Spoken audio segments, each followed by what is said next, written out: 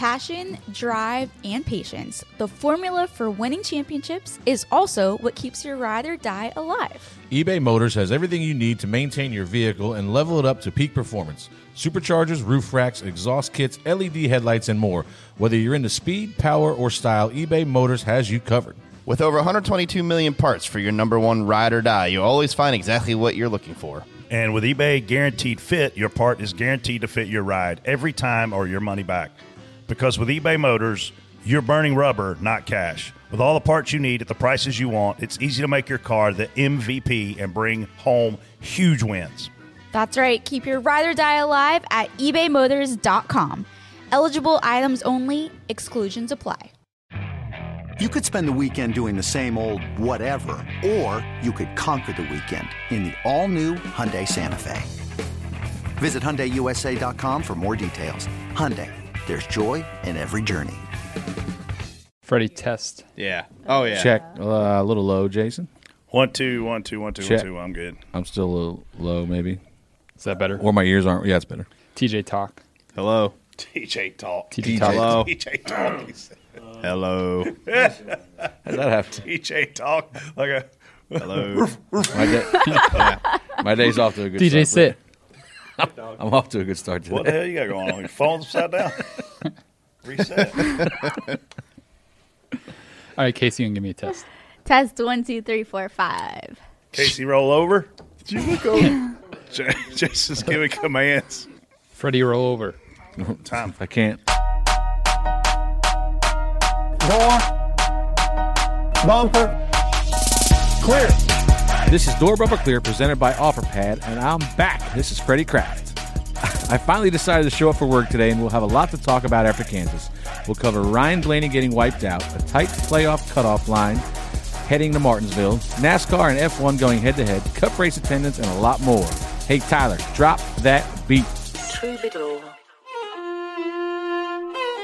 The best on the stand and the best in the booth. Stumbling Monday to tell you the truth. Giving opinions and breaking the rules. Get called to the holler to bring it to you. Casey, you pretty. Freddie, you fat. TJ, you suck. Brandon, so bad. Jason is pacing, contemplating this race. And if someone don't crash it, he's gonna go mad. Looking for Freddie, he's killing the bottle. Casey is making messes like a toddler. Tweet something stupid, then don't even bother. Brett's gonna block you like TJ is his spotter. See them online, throw FF in the chat. Tell Rick where to stay off the track. All of the podcasts are living in fear. This isn't the download, it's Door Bumper Clear.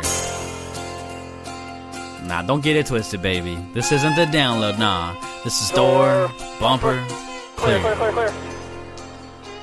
There you go. I like it. Hey, everybody. I'm TJ Majors, spotter of the 2 Cup Car, and welcome to the Bojangles studio. You boys hungry? Yeah, man. We're up. Do you know who you're talking to? Yeah, that was a stupid question. You seen me and Freddie? What an idiot. Brett Griffin, part-time spotter this year of Colic Racing, returning next year full-time with Daniel Hemrick, Justin Haley. Freddie, how was Kansas? I see the wind didn't blow your fat ass away. Dude, I don't know how Hirschman stayed on the roof because the fucking wind was blowing me like into the rail a couple times. You know, like, the wind was blowing obviously the whole race, but the wind the gusts of wind were like 10 times however hard the wind was blowing. So every time you get hit with a gust of wind, you'd like blow you into the rail. And I don't know how Hirschman didn't end up in the infield. Yeah, Hirschman's like a toothpick. You remember how you're just spotting sometimes, and all of a sudden that one wind gust hits you and it like just makes you step forward? Yeah. It was doing that type. Like, it was doing that like every other lap. So basically, I wouldn't make it there. No, you'd you would have have been in the infield. You'd be like a fart in a tornado. So I finally came back to work. Freddie Kraft, spotter for Bubba Wallace, Jeb Burton. Freddie, welcome back to the studio. How's it feel? Kidding, man. You guys changed some shit around here. I got a bottle of Whistle Pig from my buddy Scott Brown. He sent me a victory bottle of Whistle Pig. You know, Rye whiskey. I've missed one show this year, and everyone acts like it was like 6 months or something. Brett's missed a month probably. It's probably because you gave us 10 minutes notice that you were going to miss a show. Everybody acts like it's... Well, Brett missed, I don't know how many Brett shows. missed 100 so far. Brett's missed a lot. Casey finally has had a good track record. I've only missed one, so we're tied. So He's missed 2 in a row, dude. I was here. I texted in. I called in. You didn't No, call that in. don't count. You That didn't don't call count. in that day. I mean, there were a few episodes where you were physically here, mentally not. So should we count those? Hey guys, Casey Boat here. You are a marketing professional for DBC. And of course, we can't forget our incredible producer, Jason. That is me, Jason Schultz, Dirty Mo producer here. I'm just glad Freddie showed up to work. Hey, Jason, if I had $1 for every time that you type the word content this past weekend on your Twitter, I would be a freaking millionaire. Do you realize how much you overuse that word? It's my favorite. It's literally my favorite word. Content. This guy wrote content 100 million times. We could turn it into a drinking game. We could. Love that, content. That, and if we listened to the broadcast from yesterday, and every time they said the word wind, we could be hammered by the end of the show. That's all they talked about was wind, and all Jason talked about was content. I love quality content. It's my favorite. Do you want to open that Whistle Pig up now and start taking shots? no, I'm going to wait on that. You can't open Whistle Pig up. You got to save it. That's probably a $200 bottle. Do you have to like whistle it. when you open it? Yeah, man, it'll make you something whistle. Well, guys, you're back from Kansas. It was How'd go? windy. Yeah, just a little bit. I almost got and- killed in Kansas one year by putting up signs, and I got swallowed. Well, Rudy took a canopy to the head yesterday. Yes. When the roof blew off their pit box. He's a candidate for the Xfinity X5 More Than Fast moment this week, I think. Well, he Making didn't it- get out of the way more than fast. making it back from the infield care center. It was, I mean, and you guys saw it during the race. Like, guys, the wind gust would literally put people in the wall. Like, off of turn 2 was just Booty was calling them out to me because as they were pitting, it would be like, another one in the fence off of 2, another one in the fence off of 2. Just guys were like, the wind was taking the rear of the car out of the racetrack, and it was ridiculous. I mean, It got cold. I mean, it did get cold. Once it wasn't bad when I walked up there, and I was debating on whether or not I needed to bring a jacket, and I was like, I might as well bring it because I didn't know if we were going to get a rain delay, be stuck up there. So brought the jacket, and thank God I did because by the end of the first stage, I had it on, and I I'll needed bet it was 25 degrees cooler after, as the day went on there. It was cold, man. I don't really know why people, and I love the Midwest, but I couldn't deal with that wind all the time. Yeah, it's usually always windy. It wasn't windy Friday They and did a Saturday. whole- it was they- weird. Saturday. It was windy, They did a but whole movie about how windy it is. it was windy. But you like the way.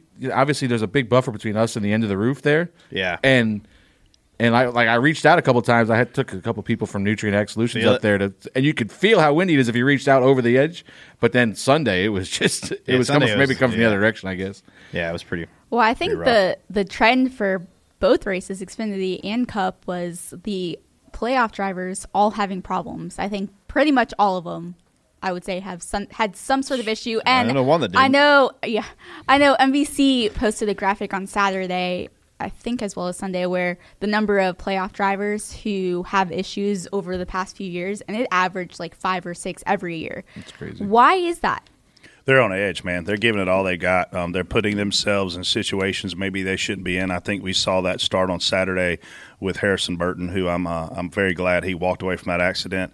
I actually went back and looked at the replay because when I first saw it, I thought maybe Sam Mayer was to blame. Then Freddie and I talked about it, and I went back and looked, and, man, Harrison was the top of the racetrack in 3 and 4.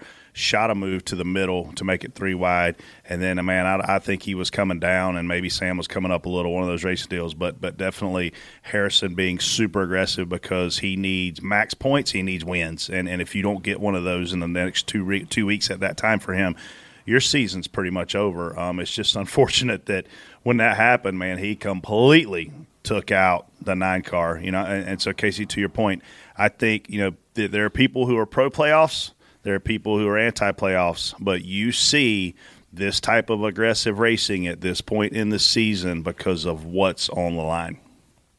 Yeah, 100%. And Kansas lends itself to that hard racing because it's probably now one of our top 3 or 4 raciest mile and a halves. Agreed. But Homestead's probably still the best one, I would think. But this place tires wear out. I mean, it always comes back to the same thing. Tires wear out. There's not a lot of grip, harder to drive. So you see guys kind of like Brett said on the edge, and that's why these guys are wrecking off a turn 2 because they're on the edge of traction at all times here. And then this one little wind gust, I shouldn't say little, one big wind gust, you're in the fence before you know it. And and obviously guys racing each other hard on each other's doors. Not willing to give an inch. This place just lends itself to hard racing. But Sunday, man, I got to go back to a guy that we talk about a lot on the show. Sunday, man, you saw a guy in Tyler Reddick just letting it all hang out. I mean, you can tell he knows that his team right now and his cars right now are good enough to win races, and he's doing everything in his power to try to get that first win. And literally, TJ, I almost think he's trying a little bit too hard, which has always kind of been his MO, man. He's an edgy guy anyway. But when you have guys that Casey are trying to get their first win, and, oh, by the way, it's in the middle of the playoffs, holy exciting. Like, that just makes it even better. Yeah, Tyler's definitely – he was really fast at Texas, Kansas. He's been really fast. So, threat to win for sure. If he gets out front, I'm not sure we get back by him. So – Tyler's been really good. But, yeah, he's always kind of been so close to the edge. He kind of oversteps a little bit. But I think he's still growing and getting better and better still. So, good for Tyler. But, yeah, that was a tricky race. A lot of people had problems, thankfully, including us. So, other people having problems is keeping it close still. Watching those guys get blown into the wall in turn 2 was something that I don't recall seeing happen as much as it did yesterday with the wind shifts that you guys experienced. Obviously, it hurt the 2 car, hurt the 19 car.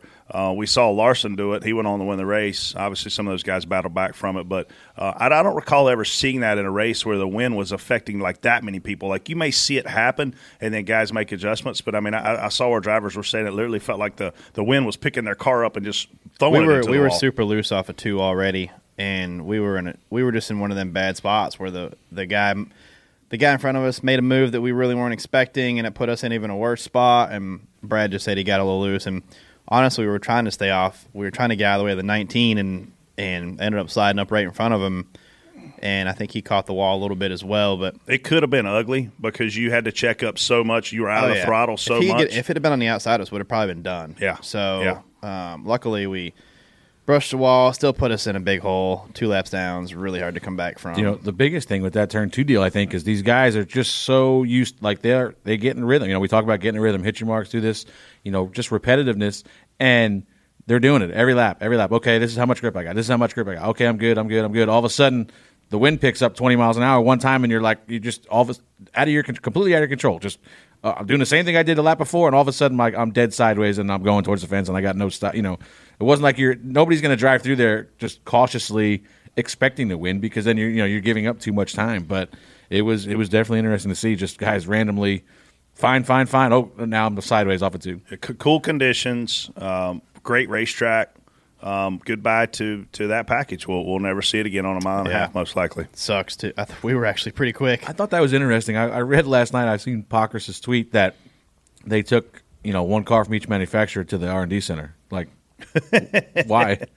I mean, you'd think they have something better to do. I mean, it's still, to me, there are some similarities to the next year's car with the way air works with ducts and stuff like that. So I don't know what they're looking at, but my guess is they still want to see what area guys are trying to look in, and we still have 2 important races coming up too. So they want to make sure that. I think that sets the tone. Like, look, we're still looking here. I know we've got a lot to talk about in this show, but I want to ask you guys this before we dive into it. Do I want to hear this? Or? No, you want to hear it. So Kyle Larson, obviously killing it right now, right? Back-to-back wins, locked into the championship race at Phoenix. If Chase Elliott, according to Bob Pockrass, if Chase Elliott finishes 15th, he's locked in. If Denny Hamlin finishes 12th, he's locked in. Do you think 4th in points is going to be locked into this race? Do you think 4th in points locks you in? No. I don't either. When I look at those other guys that have to win to go on, I mean, it's guys that are really good at Martinsville. I think it's Martin Truex. It's Ryan Blaney. Like, there's a lot of guys that are in there that are going to have to win. And I don't think 4th in points is going to be good enough. I think you're going to have to win. Honestly, it's going to come down to, Martin's been, they named the place after him. So he's been really good there. That may be TJ's slyest thing he's ever said. Martinsville. Martin's been good there, but I'm not gonna lie. I'm excited to see a Martin versus Blaney versus Brad. Those 3 guys are all really good there. So this is going to be an exciting race. I can't going wait. Back to 2016. Guys on these cutoff line have won 8 out of the last 11 races there. Yeah. Keselowski, Truex, Joey, Kyle Busch. Since 2016, they've only lost 3 races. So you're the odds of one of them winning. The question I had was is the 26 points out in my opinion, he's in a must-win situation. He's not making He's it up. absolutely. He's the only guy. I mean, he's the only guy that I think absolutely has to win. Yeah, he's not. I mean, 26 points isn't a ton to make up, but it's a ton to make up when you're chasing 4 guys. So yeah, you're not going to make it up on 3-4 guys. This is going to be like an MMA fight, I think. I truly gotta do. These 6 guys are going to be just balls to the wall. Thinking about this track, I mean, yeah, it's the best one for it. Xfinity 500 is sure to be a good one to watch. I mean, this whoever decided that this should be the cutoff race was a genius. And from going now on, this race either needs to be the cutoff race to make the Final Four or the championship race. I found one thing funny yesterday. Kyle Larson said before the race that he had spoke to Mr. Hendrick, and that obviously the 5-car, given what happened in Martinsville years back with the plane crash, that Larson is like, hey, I'd love to see the 5-car win today for Ricky. I wonder if Chase Elliott's feeling like he ain't the top dog in the building right now. He's still the champ. Yeah, can't take that trophy away. What's Larson up to though now? 9 wins. 9 wins. That's not Most laps led in Is that just this year? history. a 36 race schedule ever. Yeah. He'll figure this shit out one day. Yeah. I'm glad I didn't have that water in my mouth because I was close. How many laps has Hendrick cars led in general this year? Jason, we just need to do a meme with TJ saying that. Yeah. I know you've got the audio. We just need to do Anybody, listen, you could take any of the A-plus guys, and they're going to do what he's doing in this a stuff. meme. We know, TJ, you're never Did you wrong. not see Bob Parker's tweet? Did you see his tweet? What was it? He said Kyle Larson doesn't do this. What did he say? It was like something like, did you see it? He said he doesn't think Kyle does this with Hendrick cars, a couple years ago or whatever.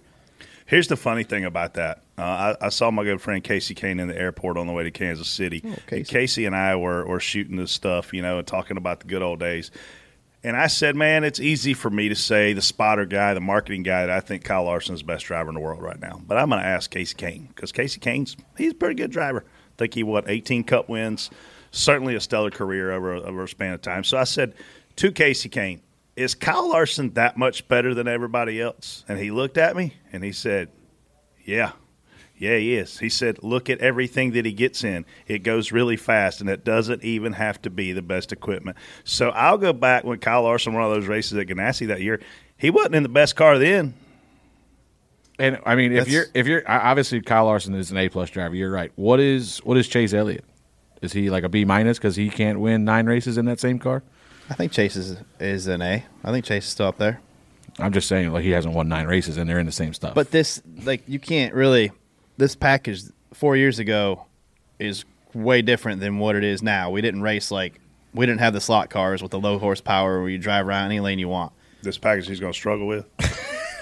So let me ask you a question, Brett. The 2 conversations you had with Casey Kane in the airport were about Kyle Larson and John Kraft? John Kraft, yeah. So and actually Casey brought it up to me. John.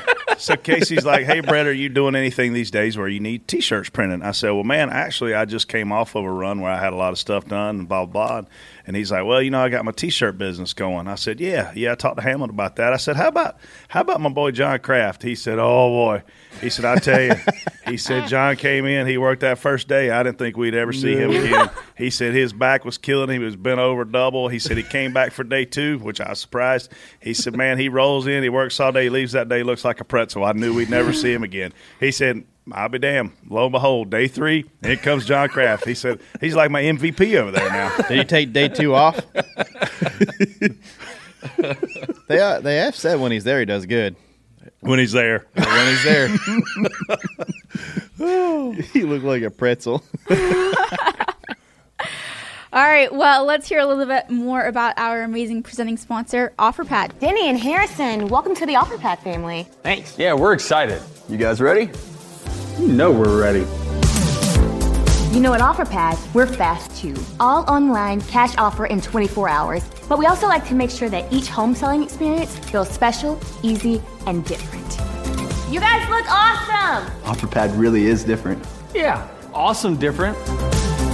Home selling with OfferPad is awesome different. Request your free cash offer today at OfferPad.com.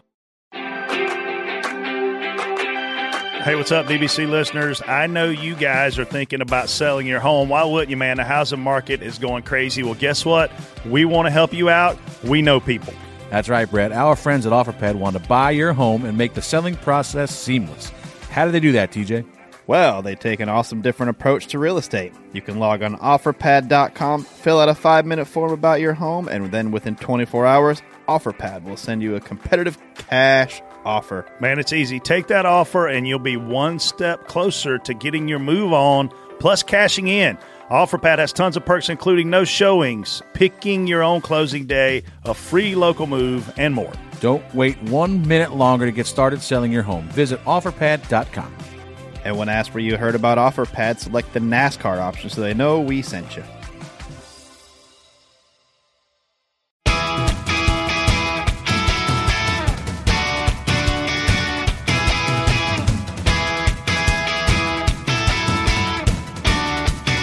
First topic. While racing Bubba Wallace for P10, Kyle Busch says, "Oh my effing God, dude, this kid." Freddie, spot on, spot off. I mean, spot on. What else is new? Kyle complaining about something. I mean, I don't know. I mean, what'd you do? We caught him and we're trying to pass him. I guess if he didn't want to race, he could have moved over and let us go. Listen, I don't know. We raced him hard, and I don't know. I don't think this is a shock to anybody. Bubba is aggressive. So you ran him down, or he ran? No, we caught him. We ran him down for 10th. For 10th place. We were running him down for 10th place. We caught him, and we were trying to go by him. And I don't know. I know Bubba, like, we got a good run off of 4 one time, and Bubba pulled up down the front stretch, stayed on his quarter panel to kind of drag him back, and then get to run into 1.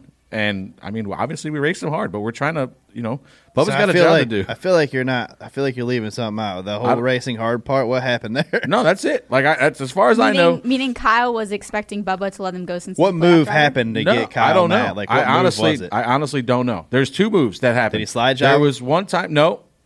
We one time in the middle of 3 and 4. Kyle's on the bottom. We were up top. We came down to try and get a run on the outside of him. And I don't know if we got too close to him there and he got upset. But I think that when I saw Hirschman laughing, which is I assume when this was going on, was we got a run off of 4 and stayed on his quarter panel instead of like getting down to the bottom. Well, that's kind of what you got to do. Like, we stayed on him down in the front stretch and pulled in. And unless there's something I don't remember, I don't know what he's talking about. Unless I don't know if he wasn't expecting us to pass him. But it wasn't like at the end of the stage. Like, it was. There was a good distance to go to a stage, so it wasn't like we were racing for a point. So wait a minute.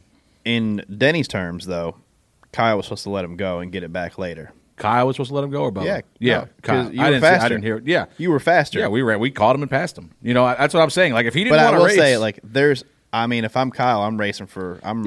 But if you clear me, you clear me. You get me, you get me. I don't fault anybody for racing. Yeah. But, like, if he didn't want to race, if he's going to complain that we were racing too hard. So you support, you're spot on for Chase Briscoe last week? Because you weren't here? You and I both know, all of us know, that these playoff guys, racing non-playoff guys, feel entitled. And if you don't believe that, you're on crack. Because I know I've spotted for playoff guys in multiple series, racing non-playoff guys, and when that happens, the playoff guys feel entitled. Tell me I'm wrong. I mean, a lot of the rest of the topics we'll be talking about includes that. Yeah. And I will say a lot of them act that way. It's the new thing. The whole this whole world's entitled right now, including these damn Cup drivers. So, I mean, specifically for this topic, Kyle, they're both Toyota drivers. Would Kyle potentially think that Bubba should be supporting him and letting him go since he's almost on the cutoff line? So, I mean, maybe. But here's where, obviously, you look at the fact of the 2 of them's history. It's not great, obviously. We had that deal at Watkins Glen. We had that deal at Texas a couple years ago. Back up before that. Daytona. Back up before that when Bubba was driving for Kyle Busch. That didn't go so well. That didn't have a great ending. No. That kind of put Bubba on the street. It put him out with limited funding to be able to go finish and continue his career. Yeah. And I can promise you, if that had happened to me and I were Bubba Wallace, I'd still be mad about it too. Recent history, Daytona, the cutoff race, Daytona, we're in a great position. We're leading the Toyota line, and we all go to the bottom, and guess who led the charge to hang us? Kyle Busch ran the outside. Ran around the outside of us.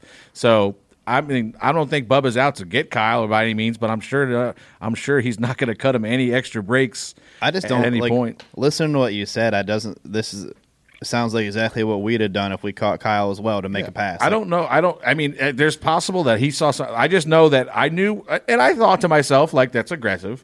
But but you're trying to go forward. You're trying to get in the top 10. Like, we don't have many top 10s. I don't have it in front of me, but I'm sure it's maybe 5. Do you know how many times I saw somebody side draft somebody down the front stretch? Yeah, like I just, you know, every single lap, almost every. If you can get to somebody, he probably should have been more worried about the corner in turn 2 that he hit the wall 3 times than what Bubba was doing. I tell you what, I thought that was going to end his playoffs right there. He got lucky with everybody else having trouble, including obviously Blaney. But and Denny wreck more times and can get they come down pit road, get their car fixed. I thought Kyle was done right there. That's because Denny's great. I don't know about Kyle. But like Denny off of 2 at Texas, I'm like, he hits the inside wall and back around he goes, like comes out 11 still. Yeah, like it's amazing how they can salvage the finishes they do with cars like that. So safe to say you guys are all spot off, except for Freddie. Spot on. What? I think we're all in agreement. We're there to race, man. Spot on, spot off. Contact with Austin Dillon sends Ryan Blaney into the wall and out of the race. Blaney says he got wiped out when Dillon had plenty of room. TJ. I haven't seen a replay, but it was a pretty hard lick for Blaney to get off. To have off a 2 there, I'd be a little upset. So the replay, just to lay it out, 3's probably half a car, quarter car ahead of Brian on the inside, and I'm not 100% sure this wasn't wind related again. 3 just breaks loose and chases it up into him and just catches Ryan in the left rear, and Ryan tries to save it and corrects it into the fence, but. I think it's just looked to me like a racing deal. The 3's up there trying to do everything he can. Do it on purpose. Yeah, and I think it's just a scenario where he's doing the same thing he's done every restart. He's through the middle of 1 and 2. Ryan's not tight on his door by any means, and he just breaks loose and chases it into Ryan. It's a racing deal, and like Brett said, these guys make it. What do you want? What do you want to just have a 12-car race every week now, or 8-car race, whatever's left? I hate that it happened to Ryan because he had a great playoff run going. Now he's in the thick of things again, but.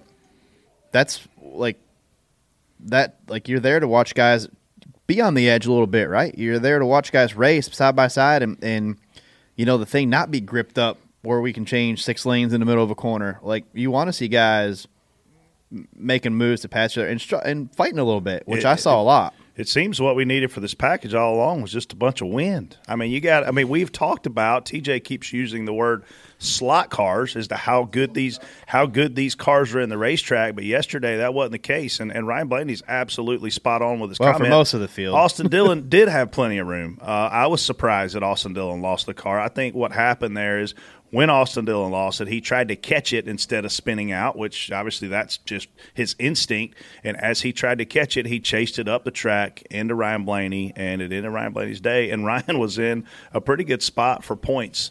If 4th place is going to be good enough to make it to Phoenix, he was in a good spot. Spot off, man. That sucks for Ryan. But, look, man, Austin Dillon definitely didn't do that on purpose. But what fans don't always understand is these guys could get eliminated this week. Okay, but everybody that made the playoff can still race to finish as high as 5th in points. Even though you're not in the top 8 right now, if you made the original playoff, you can go and outrun those guys in the point system. That means a lot of money. We're talking millions and millions and millions of dollars at stake based on finishing in that top 10 in points. So a lot of these guys are going to continue to be super aggressive as these races come down because there's a race within the race for them for a big payday at the end. I don't think our media members during the race necessarily do a great job of painting that picture because then there's also the owner's points. When you look at the 54 who races super aggressive. Obviously, shout out to him for a win last week.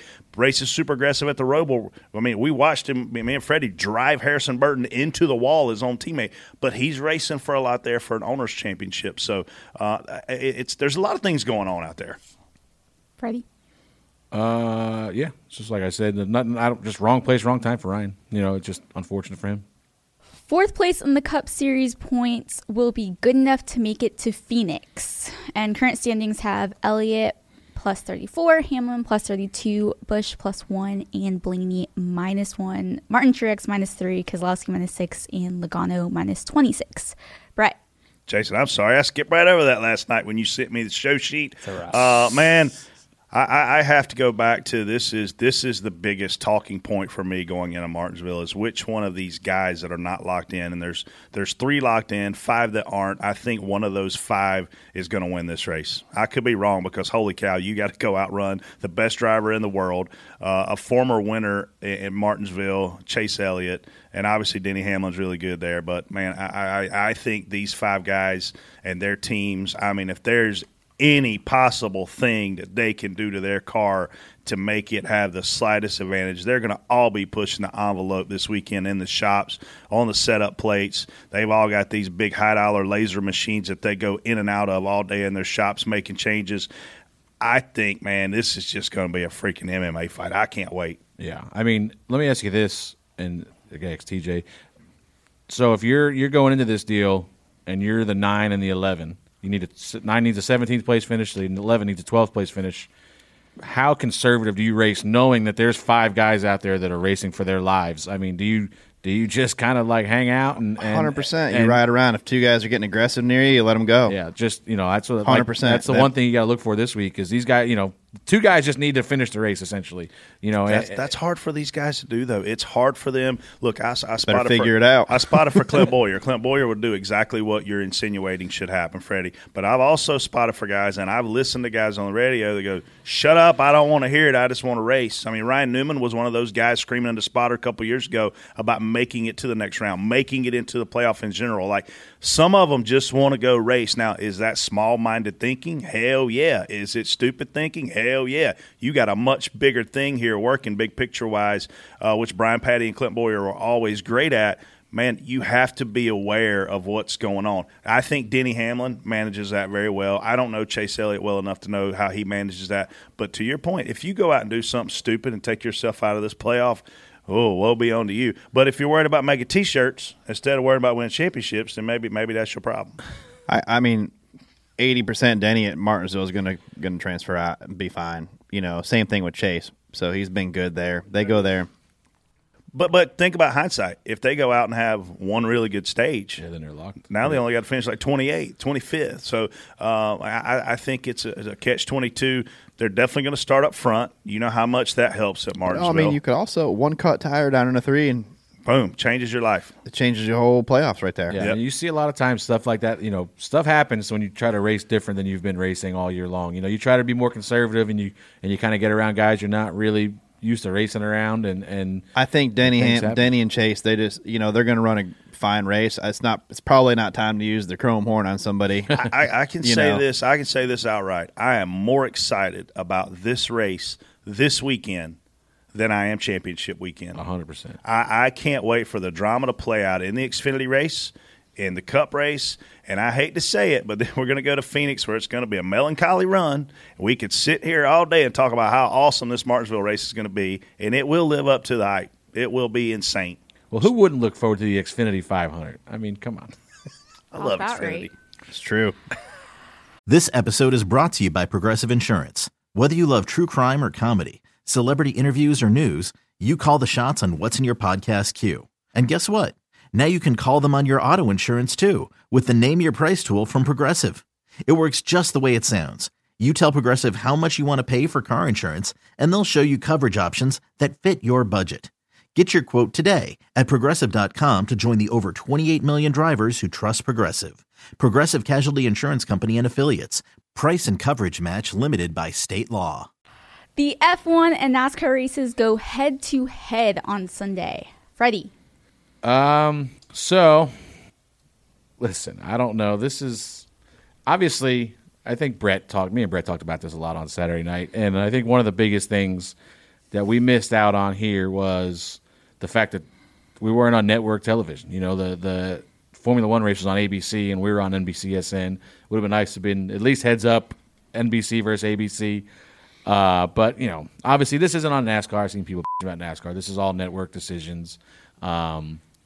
Obviously, personally, I hated it because I would have loved to watch the Formula One race. But, it's just tough.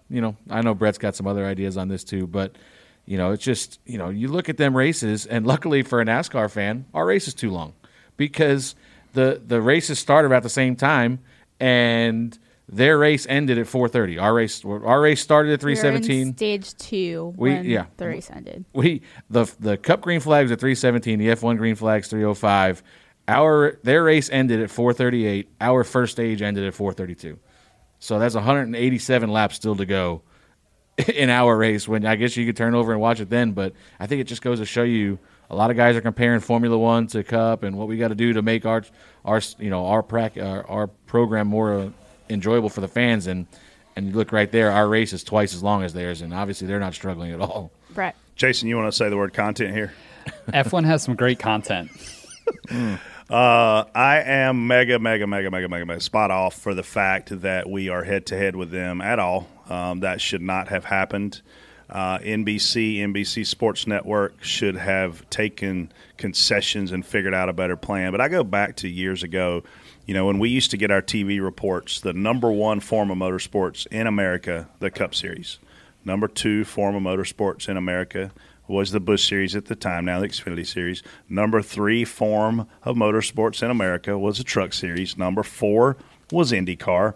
And number 5 was F1. And when you saw the graph, this is back when we had 20 million viewers, right? But you saw the graph, and there's a little bitty dot for F1. That's the small minority of people that were watching F1 races. And now F1 has 140,000 Americans packed into this freaking place to watch a bunch of guys that can't pass. So our same culture, though, our NASCAR fans fuss about us not being able to pass.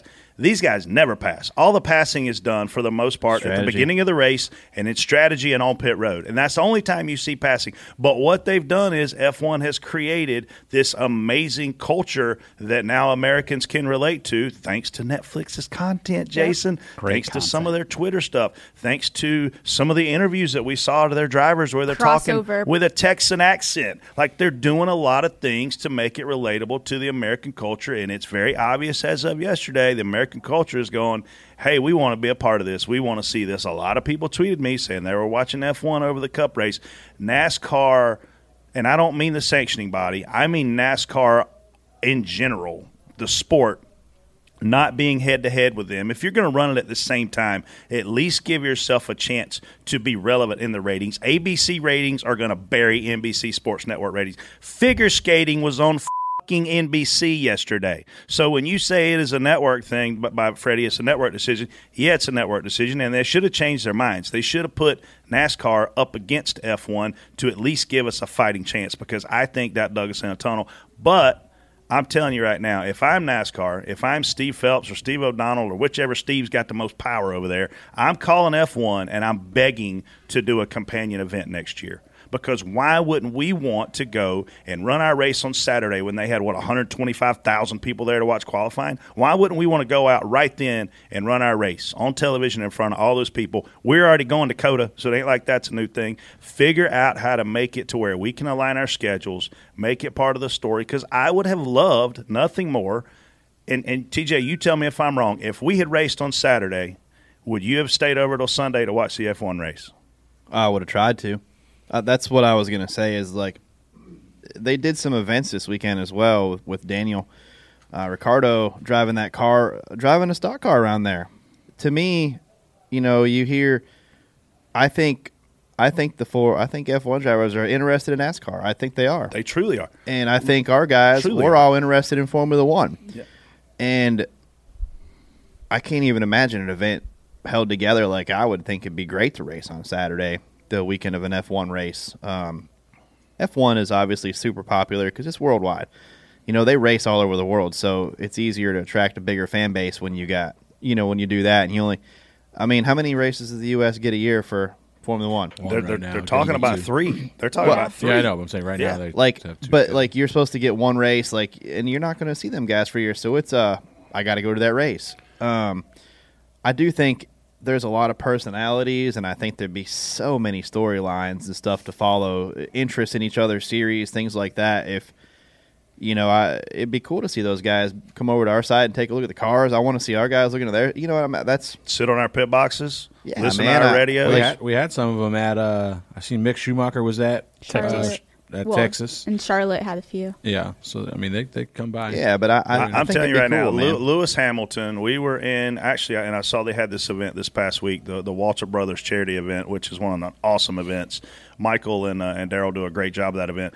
But we were all at the stage in Nashville, and Lewis Hamilton was literally in America just to test, and he wanted to come to Nashville, and Lewis Hamilton could go wherever Lewis Hamilton wants to go. Yeah. Dude, he fanboyed out. He comes walking up the stairs, and I'm like, holy cow, that's freaking Lewis Hamilton. Yeah. Hey, I want to meet Dale Jr., I want to meet Casey Kane, I want to meet all these guys that are here. Like, it was truly awesome. So to your point, the cultures can totally cooperatively work together. I think so. And we've got to do that. We've got to figure out a way to do that. Please. Picture – 3 or 4 F1 drivers on pit road on a couple hours off, no on track stuff, or and a couple Larson, Kyle Busch. We're gonna do a ride swap thing for a little bit, just something like it truly is amazing, Jason. I will say this because, and I want your opinion. We don't ask your opinion a lot on here, so you're getting a weigh in right now. As Americans, Netflix documentary changed the game. Senna changed the game.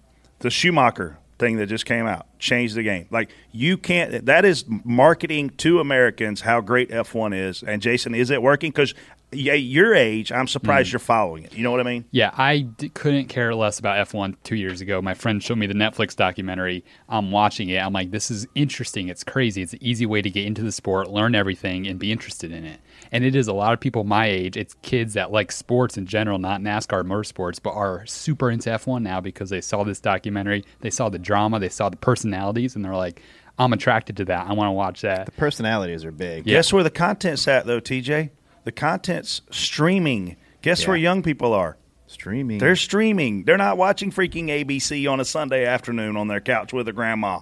It ain't like that no more. And NASCAR had their Netflix show, but it was a comedy that didn't really do anything for the sport. More people aren't watching NASCAR after watching that show, but F1 has gained this huge audience because of putting a show like that on Netflix. If you're, I don't know who runs F1's digital content, but holy cow, it's amazing. I'm assuming this has been released, but the NASCAR will have some kind of Netflix show coming.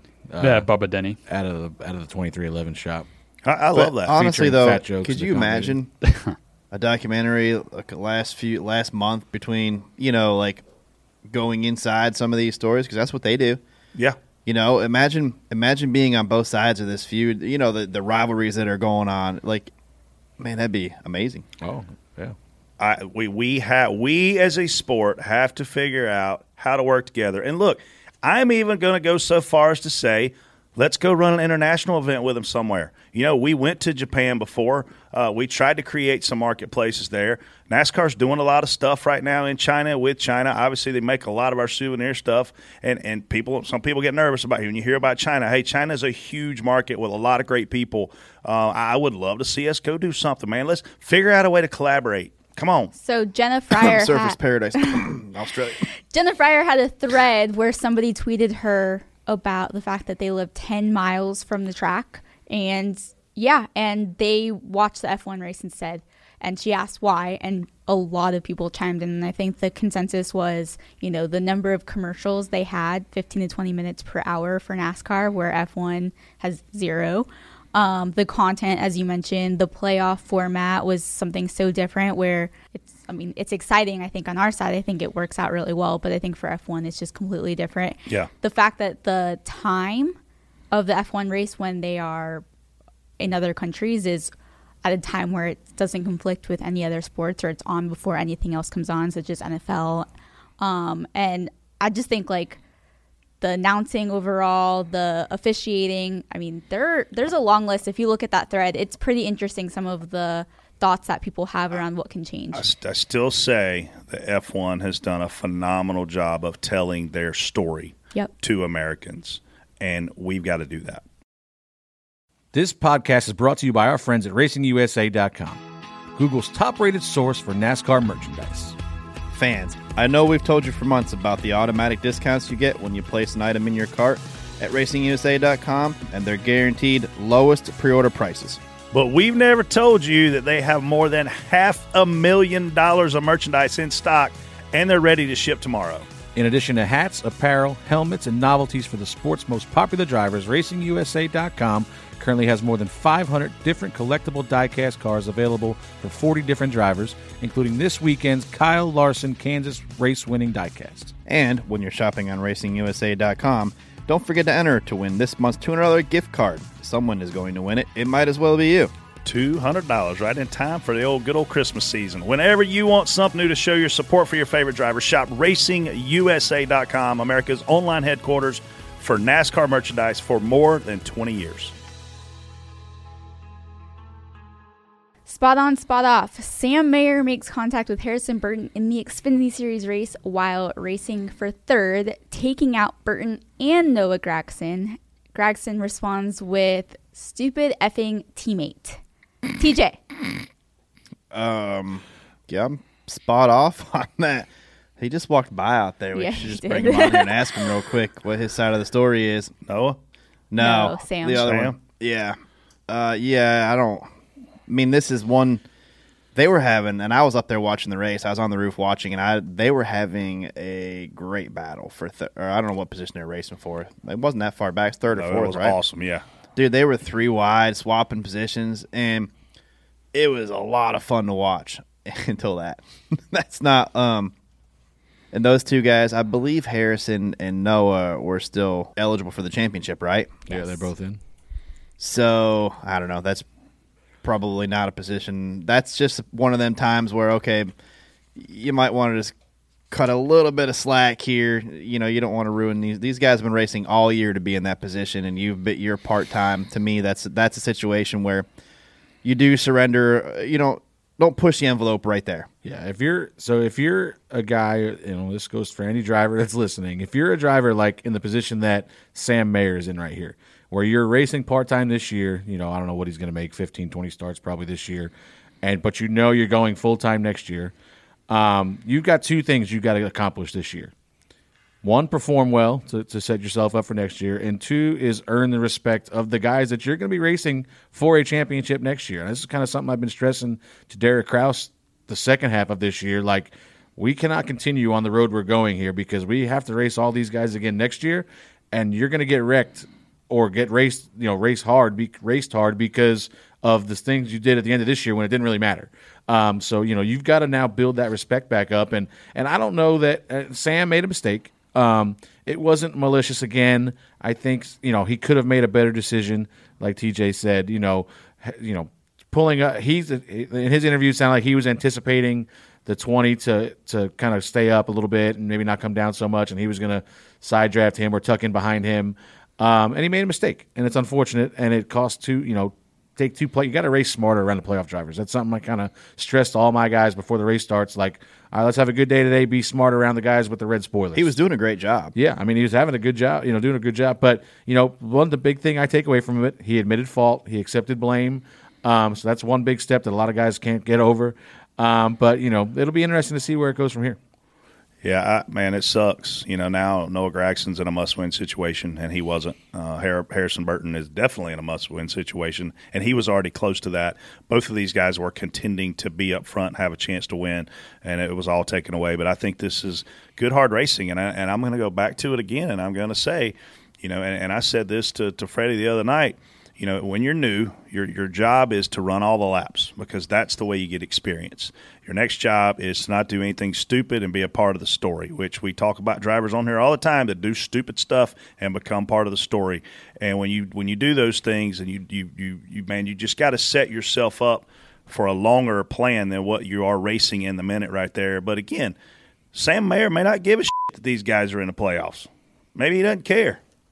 There's a chance that's true. That's possible. One thing to look forward to next year, folks, is there is a big rivalry between Sam Mayer and Ty Gibbs that goes back to K&N, Arco, wherever the hell they race each other. I don't think they like each other very much. So it'll be interesting to see how that plays out through the year next year with both of them going full-time Xfinity. Did you see how aggressive Ty was? Ty Gibbs. He is so good. Is one of the most aggressive drivers I've ever seen. He can put the right front fender in someone's left rear quarter panel and run the whole corner until exit. Like, there was a couple laps I thought Allgaier was going to turn him and just be done with him because he was – did you see that? No. He was all over Justin. And, Justin's I could read the right side door number off of turn 4 that he had Justin so sideways a couple times, and he it's exciting to watch. I mean, I enjoy. I'm excited the Xfinity Series next year too. These guys coming in, it's gonna be fun. I mean, me too, man. Like I look at the 54 car, and every driver that has driven that car except one has won in that race car. So it's very obvious that's a fast car. But I go back to what I say about Kyle Larson, how good he is. I'm debating how good is Ty Gibbs because it's obvious. Shoot. It's obvious he's won 4 races on a part-time schedule. He's won at multiple kinds of racetracks. Yeah, and it's not just like one, oh, he's good at short tracks. No. Road course, you name it. This kid, and look, he's been in great equipment, yes, his whole career. Yes, that's not his fault. That's a good thing for Ty Gibbs. Yeah. He is. I think he's going to be as good as advertised. I don't think you see him in the Xfinity Series very long at all. I say 1 year as of right now. Where's he go? He's not leaving Toyota. I don't think it's going to be Hendrick. I have that guy tabbed as a 1 year and done Xfinity guy. If you had to pick, where's he go? Toyota. Yeah. Which car? I think the biggest thing the biggest deciding factor of where Ty Gibbs goes is going to be the next gen car, because there's some guys that are probably towards the end of their career that if this next gen car comes out and they feel like it's not something they want to drive for a long time, that I could see a couple of guys at the home base over there being like, you know what, I've had enough here. You foreshadowing? It's possible. Guy you argue with? It's only a kick, a jump, a block. It's only a serve. It's only a tackle, a run. It's only for the fans. After all, it's only pressure. You got this. Adidas.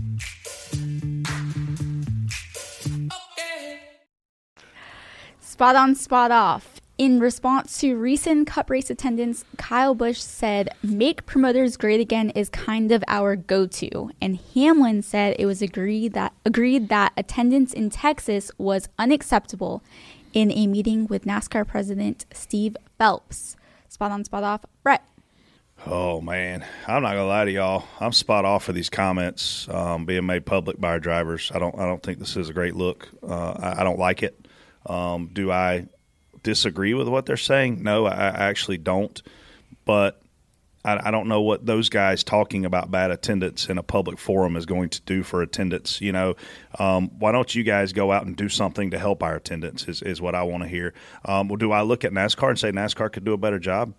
Yeah, don't try to kill a rivalry with Kevin Harvick and Chase Elliott, because guess what that'll do? Let it play out. That'll sell freaking tickets at Martinsville. Yeah. I'm just spot off for the comments. Look, I saw Kenny Wallace talking about it on his Twitter, and he was saying, bring back the race day show, and find $1 million to go be able to do that thing every week. Let me and Kyle Petty go out there and talk about it. I love Kyle Petty. I love Kenny Wallace. I think they do a great job, but I think people got sick of hearing some of the stuff. You know what I mean? You look at our show, Jason's favorite word again, content. We're putting out very unique content. We're putting out very unique perspective. We're allowed to be opinionated for the most part. We kind of have to walk the line a little bit. TJ always walks the line. But I think what you've got to figure out a way to do is develop some new personalities and develop some new stories and let this thing run its course. Don't intervene all the time. I saw the attendance yesterday on Kansas, and it looked bad. But look, what lives in the Midwest? A lot of farmers. And you're out there in the dead center of harvest running races. And we hosted farmers on Saturday with Nutrient Ag Solutions, and a lot of those guys had to leave their farm to come watch the race. You're asking somebody to leave their job to come be able to watch the race. That's really hard when you're a farmer. So I just think we've got to keep being strategic with how we place these races, where we place them. The Kansas City Chiefs are still the biggest thing in Kansas City. That's one of those big football towns. That anymore. Well, they still are, man, because I'm telling you right now. It don't now, matter when they're good or bad. I got on a rental car bus yesterday, and the guy said, Chiefs Kingdom, go Chiefs, all the way to the airport. I just think we've got to be really smart about where we put these tracks on the calendar. But at the end of the day, Casey, this whole thing is going to come down to how good is this new car on an oval racetrack. I think where a lot of people kind of forget is if you take it from a sponsorship perspective, if sponsors aren't seeing the value, if people aren't at the track, if people aren't going to their displays and like Sprint, for instance, I worked on that account, and I mean, they would reward customers. You can sign up to be a new customer. They're not seeing the value, and they're not getting new customers. Like, that's their goal. Yeah. So it's almost like a vicious cycle. If they're not seeing the value, they're not going to spend the money to be at the track. So it's going to be interesting what the next few years look like. I mean, it's hard for fans, Freddie, to come out. If you've been a long-time NASCAR fan and you're used to buying a Saturday ticket and you come out and you walk the Midway displays and there's all these cool things you can see and check out, new products, get free swag, that's awesome, right? Then you get to go into the track and you get to watch, the Xfinity Series qualify. You get to watch the Cup Series run their happy hour. You get to see a really cool pre-race. Then you get to see, obviously, the race, the Xfinity race that day. None of those things are happening. The mobile marketing displays aren't there because the people aren't there. The people aren't there because of the way the tracks are having to run everything right now with COVID. It's kind of a catch-22, but all I'm going to do is look at where are people going and why are they going, and tell that story and get people back excited. And because we have the big names still here. Yes, we lost a lot of big names. I'm not, ignorant to that fact that Jimmy Johnson, Tony Stewart, Jeff Gordon, I could go on and on. Big names, super champion guys have left our sport. But we still have a lot of big names here, Freddie. The biggest thing I noticed on Saturday, so I was hanging out in the suite with the Nutrionic folks and my buddy George, Nicole's son George, and some other folks maybe wanted to go take a look at the roof real quick, so I kind of snuck them up there. But the short walk we took to go to the staircase to get to the roof, we were looking out over the Midway, and the first thing they asked me was, where's all the stuff that used to be out here? Where's all the why is there no team, T-shirt trailers? Why is there no, there used to be a lot of cool stuff out here in the Midway, and now that seems like there's nothing. Did they just get rid of all that? And I'm like, well, it's kind of COVID related, but these are just random fans in Kentucky, probably Kansas, probably their first race maybe, and maybe not because they've seen that stuff before. But the first thing they say to me is, where's all the cool stuff that used to be in the Midway for us to do? So I think you got to get back to that. Obviously, I heard some comments this week about how we have to, mimic the, try to get to the F1 model of, it's not going to happen. Like TJ talked about, people flock to these races because you get them one time per country. You're going to get a huge following because they're only coming one time for the whole year. But I can't tell you how many times, and I don't know if this is just a marketing thing, an advertising thing, but how many times, Brett, have we been in a bar watching college football on a Saturday or the Xfinity race last year when we weren't working the Xfinity races, and you're talking to the bartender and you're like, hey, can you put the Xfinity race on? And the guy goes, where's that at? It's like, oh, it's 10 minutes down the road. There's a big cup. They have no idea. They have no clue that there's a race in town. Nobody that works there in these restaurants in the area. And I'm talking, we're never staying more than 15 to 30 minutes away from the racetrack. And they have no idea. People don't have any idea there's a race going on in town. So that's one thing we have to fix to begin with. But then obviously, I just don't know what are the other solutions we can do, because obviously we saw this last year. We talked about with COVID, and the tracks make their money off the TV deal. The TV deal pays the track so much money that I don't know if that's a number one factor in losing the emphasis on race attendance. But we got to do something to promote the events that are coming to town at least. Who's the track president of Martinsville, TJ? Clay Campbell. Who's the track president of Phoenix? Julie Geiser. We've got to lean on those people. We've got to know who those people are. They got to be out in the communities. They are. I mean, I look at Kerry Tharp on Twitter all the time, Darlington president, works extremely hard in the state of South Carolina, works colleges, works the communities. He's constantly out there pushing the narrative of how great Darlington is because, to your point, we only go to South Carolina once or twice a year. So we only go to that state. Now, is it a country like F1? No, but it's still that area. We've got to have those people coming out. TJ, it's always been a culture. I mean, I've been going to NASCAR races since I was 4 years old, and it's always been about the culture and the 2 or 3 days while you're there, how much fun you can have, because most of our fans don't just go for 4 hours. My first race was at Watkins Glen, and I was up early in the morning, like when the garage opened, and I was hooked from that point. And we went and rented scanners. I listened, and I mean, I watched every race from that day on. So you're not gonna. The amount of money that you have to spend to go to these races is high. You know what I mean? And it's obviously it's the hotels, price gouging, and stuff like that. We see it everywhere we go. But what was F1? But what was the cost of a ticket? I don't know, but that's almost like our point is this is the first time, the only time they're coming here, so you're going to go. But like we're talking thousands of dollars probably, right? I mean, to go take your family of 3 or 4, whatever, to a cup race, $2,000. You know, and you're not going to want to go just to watch a race. You know, you're going to want to go see practice. You're going to want to go see a concert. For sure. You're going to want, you're going to need to make that valuable of worth to you. It can't just be we're going to go to the track on Sunday or stay over Saturday night and go on Sunday. Like, you need multiple days of something going on, whether it's events, action on the track, something. But we need to do a better job of that moving forward. I still think, what do you do at a dirt race?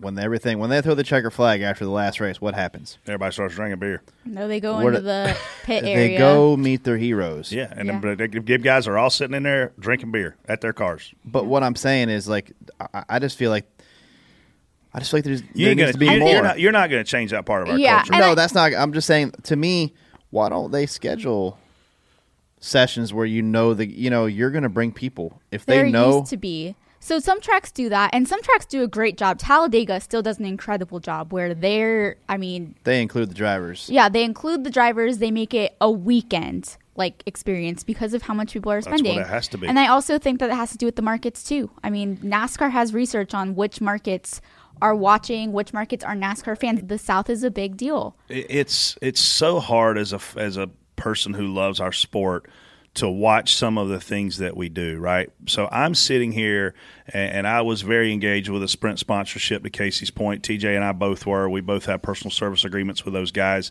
did a lot of promotions for them, and they paid $1 million to have Bon Jovi come play. Oh. I wish. I would still be sitting here. They paid Bon Jovi $1 million to come play 3 songs before the Daytona 500.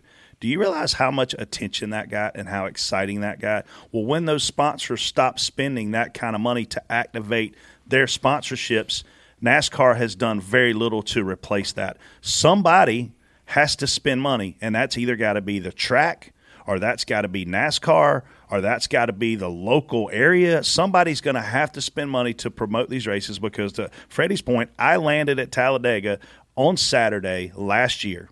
I was only spotting the Cup race, and I landed an hour before the Xfinity race. I went and checked in my hotel. I went to the barbecue place right there off of I-20 in Anniston, Alabama, and I walked in, and golf was on. Everything's on except for NASCAR. And I said, hey, can we get the NASCAR race, the Xfinity race on one of these TVs? Well, I don't know if we get that channel. I was like, well, can you check? Sure enough, not only do they get the channel, they could turn it on. And so you can't be 10 minutes from Talladega and then not even have the race on. But that is a community problem. Yeah. Dale Jr., Tony Stewart, and Clint Boyer will test the next-gen car at Bowman Gray this week. Spot on, spot off, Freddie. I mean, they finally listened to us. We've been saying for a while on here that they need to get some retired drivers in there. And I hope somebody gives Dale Jr. a lap time. Is that a good lap or a bad lap? Obviously, the biggest takeaway for me is you can't pick a better guy than Tony Stewart. Probably one of the most talented drivers that ever sit in a Cup car, top 3 at least. And then this is a good opportunity for our TV analysts to get in the next-gen car and drive it. Clint Boyer, Dale Jr., this gives them guys a platform to talk about how the car drives. Obviously, a little different being at Bowman Gray, but it's just a good idea for them guys to get in there so they have some kind of feel for what these guys are going to be feeling next year. I would assume that these two will probably get in another car at another place to get another feel for it. But, I'm spot on for this here deal. And I still think it's borderline insane that we're taking these cars to Bowman Gray to start. But, whatever. It'll be a hell of a show. Brett. Look, the guys that are going to have to sell us this next year on television are Dale Jr. and Clint Boyer. And if they don't have seat time in these cars, they're not going to know what they're talking about. I would go a step further, and I would love to see these guys race in that exhibition race out there in L.A. because I know Clint Boyer put his helmet on to do it. Tony Stewart, he'd do it. Dale Jr., he'd probably do it. I think this is great. Now, I think this has 2 effects. Number one, they're not going to get out of the car and say anything negative publicly about this car. So fans, don't expect that because they're getting paid. Tony not. Well, you know what? Tony might. He might get out of that car and blast them. Dale Jr., and Clint Boyer make millions of dollars to talk about how great NASCAR is on TV. So don't expect them publicly to get out and say anything negative about this car. Now, privately, I think there's a lot of things they can do, but at the end of the day, I don't think this is a tool to make the cars better. I think this is a tool to make our storytellers be able to tell the story about how this car is and how it drives. TJ? I'm spot on because it does these guys getting seat time, especially two of them being analysts, and one's just going to tell you probably how it really is. I think Dale Jr. will be pretty honest. He's been pretty vocal about things, even if it's negative, he's been pretty vocal about it. So I think he's out of the car at Richmond. Obviously, it was an Xfinity race, but him and Clint both still, fairly new, a familiar short track. So I think it's good to get them guys to go and do it. I don't expect a lot of negative things to come out of it, but also it's good to get guys like this that aren't really, they're not pushing it. They're not part of a team really, that, in my opinion, they're not driving anything. And I think getting these guys' opinions, and this is a fair test for not giving anybody any advantage or anything as well. 3 really good short track racers. Yeah, really good. 3 really good short track racers. I think you're taking these 3 guys there, and then I heard I think they're going to Wytheville, the dirt, to test for the dirt race with Stuart Friesen driving. So again, you're not giving anybody an advantage on getting in this car on dirt. Yeah, I love it. I think it's awesome. I will say this though, watching the broadcast back on from Saturday, and you've got Dale Jr. standing in the booth, and you got Jeff Burton right beside of him.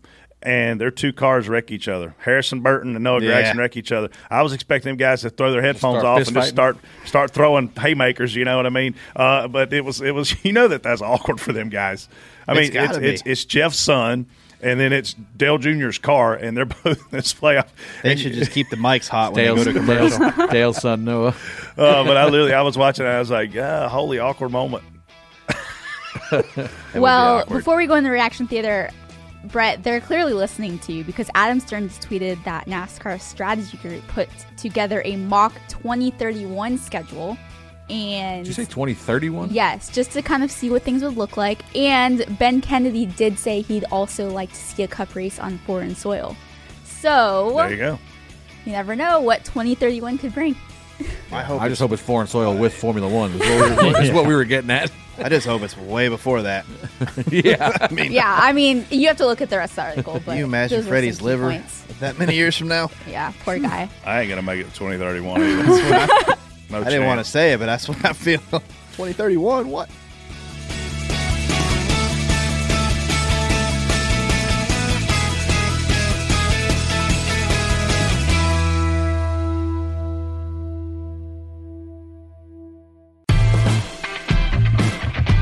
Jackpot Party is a leading free-to-play mobile game that provides players an authentic Vegas experience with a splash of unmatched fun.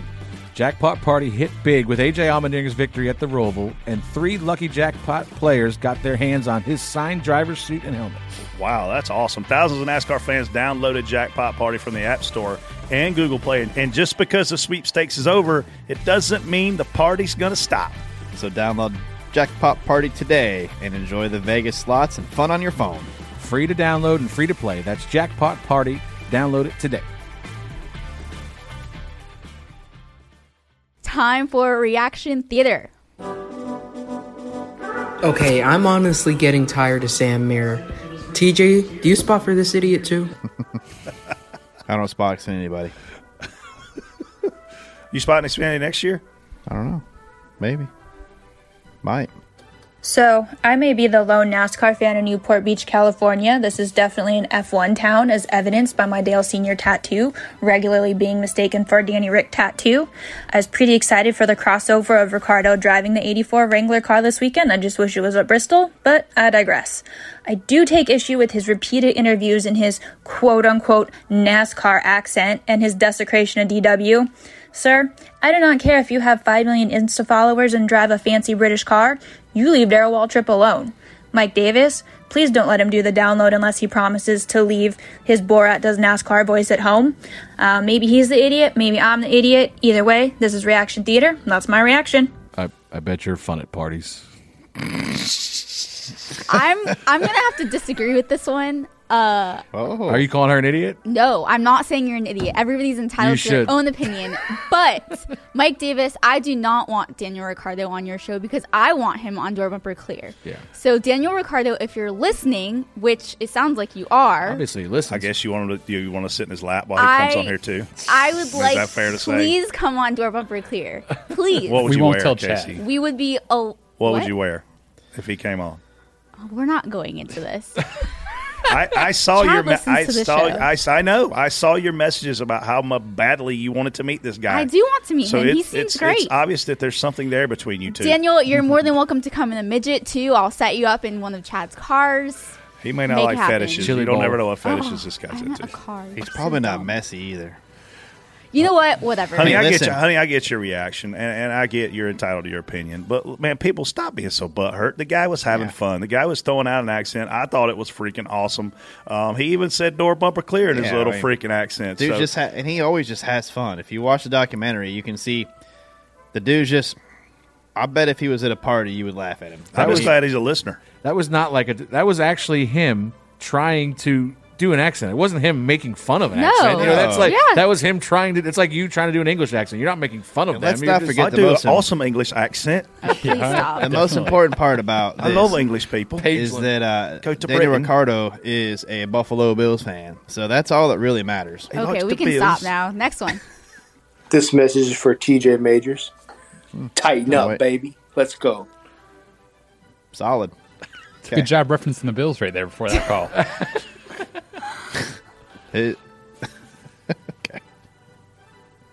Big shout out to Chris Bosch and Ben Stiller for being the only representatives of America who gave Martin Brundle the time of day on the grid in front of millions of people across the entire world instead of just blowing him off like he was a nobody and moving on about their day. That goes on to you, Serena Williams and Megan the Stallion. I don't even know what kind of name that is. All I can figure is that she has a giant.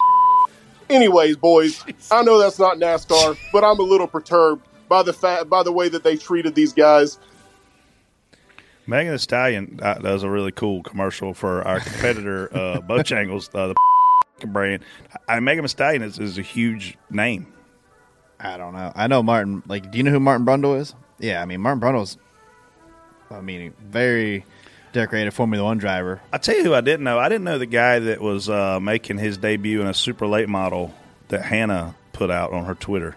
Said he was a pop culture guy. Are you kidding Frankie me? Muniz. What's You he don't do? know who that is? He was on some popular show Yeah, back he in was the day. that- He was he was a that kid, short kid. He's a kid actor. Malcolm in the Middle. Malcolm in the Yeah. Middle. Oh, I thought she said he was a freaking like a pop star.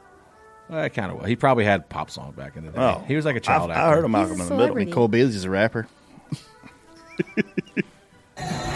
How the f*** does a playoff race at Kansas get pushed off the main channel for f***ing figure skating? Are you f***ing kidding me? We're being put on NBCSN for figure skating. That's f***ing ridiculous. You did a much better job disguising your voice this Yeah, time. that was. Where'd you get that voice disguising app at? Hey, this guy ain't wrong. He ain't wrong.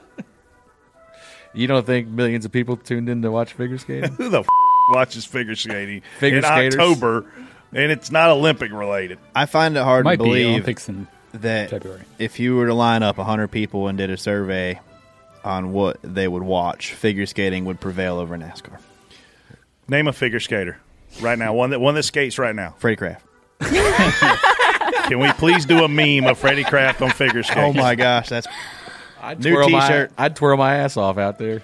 Yeah. What do you call? That's not twirl. They have a name for it. I'm sure. I don't know what the hell it's called. I Me don't watch neither, figure but- skating. Maybe Well, if you you should. tuned into NBC yesterday, you could have learned all about it. We used to play Chinese freeze tag when we go figure skate. What? Or ice Chinese, skating. why is it Chinese freeze tag? What's the Well, difference between Chinese yeah. freeze tag and freeze tag? So in Chinese freeze tag, when you get tagged, you have to freeze. The only way to get unfrozen is someone has to slide between your legs, and then you're unfrozen, and you can go Okay. back to base. That's the difference All in right. freeze tag versus Chinese freeze That's tag. dangerous. Ricky Stenhouse raced in his 34th race of his 9th season, and yet he's still making mental mistakes. Black flag for improper restart, black flag speeding on pit road. How does this guy still have a job? So also, little news on that. Stenhouse has a new spotter starting this weekend at Kansas. Yeah. Mike Kelly. Mike Kelly's been around for a long time. Mike Kelly's been around Stenhouse for a long time. I think he was his crew chief when he won them Xfinity titles, right? Yeah. And he was crew chief, I think, for a year in Cup with him, or a couple years. Yeah. And then he's been on Ricky's Cup team probably since then. Almost everywhere he goes. So they've been together a long time, and we talk about the spotter job is a lot more about relationships than it is the job. Yeah. I mean, obviously you got to do a good job, but if you got somebody up there you're comfortable with, and that's a big deal for them. I do think it was a different view. I think Mike will get a different perspective of it now, which is good. I'll tell you what Mike found out yesterday. It's cold on the roof. He was freezing, I think. And one thing you probably don't see, if you're on the pit boss or down there, is things that happen that we see every lap that guys do to manipulate air, things like that. I mean, we see it constantly, every corner. We see it. Sometimes you see it before it happens. You know what I mean? Like, he's starting to see all that now. And you gotta, like I told Bubba, we were racing hard around the 47 at one point, and I said, hey, just be smart. Brand new spotter up here. I mean, I think he's done some second spotting stuff, but never done ovals, I don't think, to my knowledge. I was like, hey, be smart around this guy because you never know. Yeah. Obviously Mike's going to do a good job. But and off turn 4 can be difficult at Kansas 100%. Too. That's Garrett. And you got and you got to wonder. Like, so we talk about two of our biggest, one of the biggest parts of our job is knowing the rules and knowing where you're supposed to be lined up, because it can get tricky if you're back there in the wave around, lap down deal, where you're supposed to be lined up. And I think that the 47 may have had a penalty and potentially lined up in the wrong lane, because instead of just, it's hard to do. It's easy to do back there when we've been so long. It's been you just tail the field. Now you're tail the longest line, so you have to be in a certain line if you're a penalty car. Now whether it's 8 guys long in the bottom or whatnot, you can't pull to the top. And I don't know if that's not what happened, but again, it could have been a miscommunication with new spotter, learning the ropes here. It'll be interesting to see how it goes moving forward. So this happened, where were we last week? Texas. Okay, Texas. So 34. Yeah, 34 actually was supposed to be in the back of the line. Well, he starts creeping up around the outside lane and just starts passing a bunch of cars out there and gets a black flag. And that's another new spotter. Yep.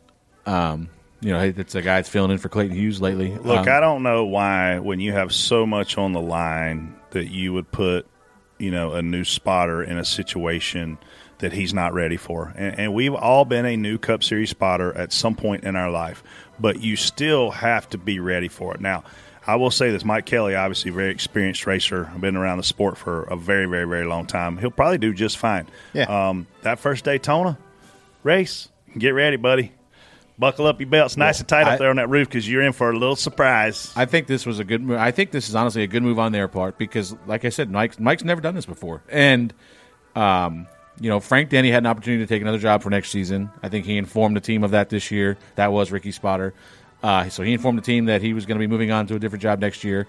And they said, okay, well, we were kind of wanting to go to maybe Mike next year. So now we got a head start. We get a 3-week tryout now to make sure Mike's going to be comfortable with this. Ricky's going to be comfortable with Mike, and I think that's a good move, so that your first race isn't Daytona. Not that we're plate racing by any means right now, but it's good to get a couple out of your way before we go to Daytona in February.